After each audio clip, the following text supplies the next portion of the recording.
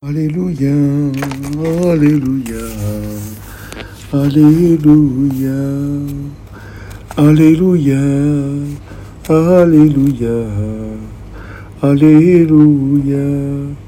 Our Savior Jesus Christ has destroyed death and brought life to light through the gospel.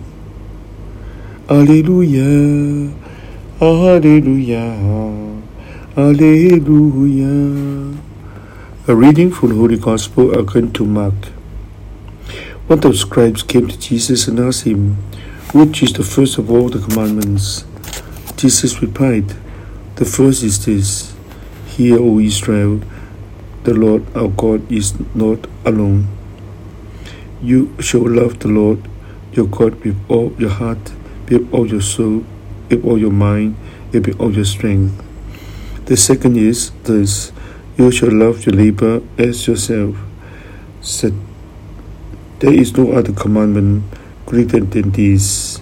The scribe said to him, "Well said, teacher, you are right in saying he is one and there is no other than he, and to love him with all our heart, with all your heart, with all your understanding, with all your strength, and to love your neighbor as yourself is worth more than all burnt offerings and sacrifices."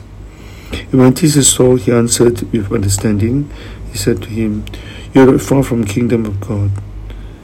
And no one dared to ask him any more questions. Gospel of the Lord. In a simple way, Jesus confirmed the real commandment is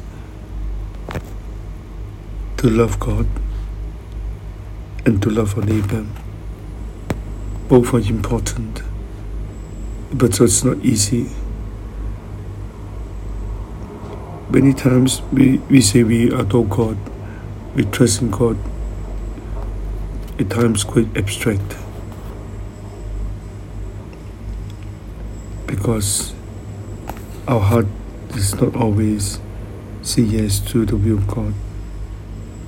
Even to our neighbor, it's not always easy. Jesus died for us. He died on the cross to teach us one important thing: to love is to die of ourselves. That's the only way. If we cannot lose ourselves, we need hard to say that we love God and love our neighbor. Let us ask Jesus to give us the strength to do everything with love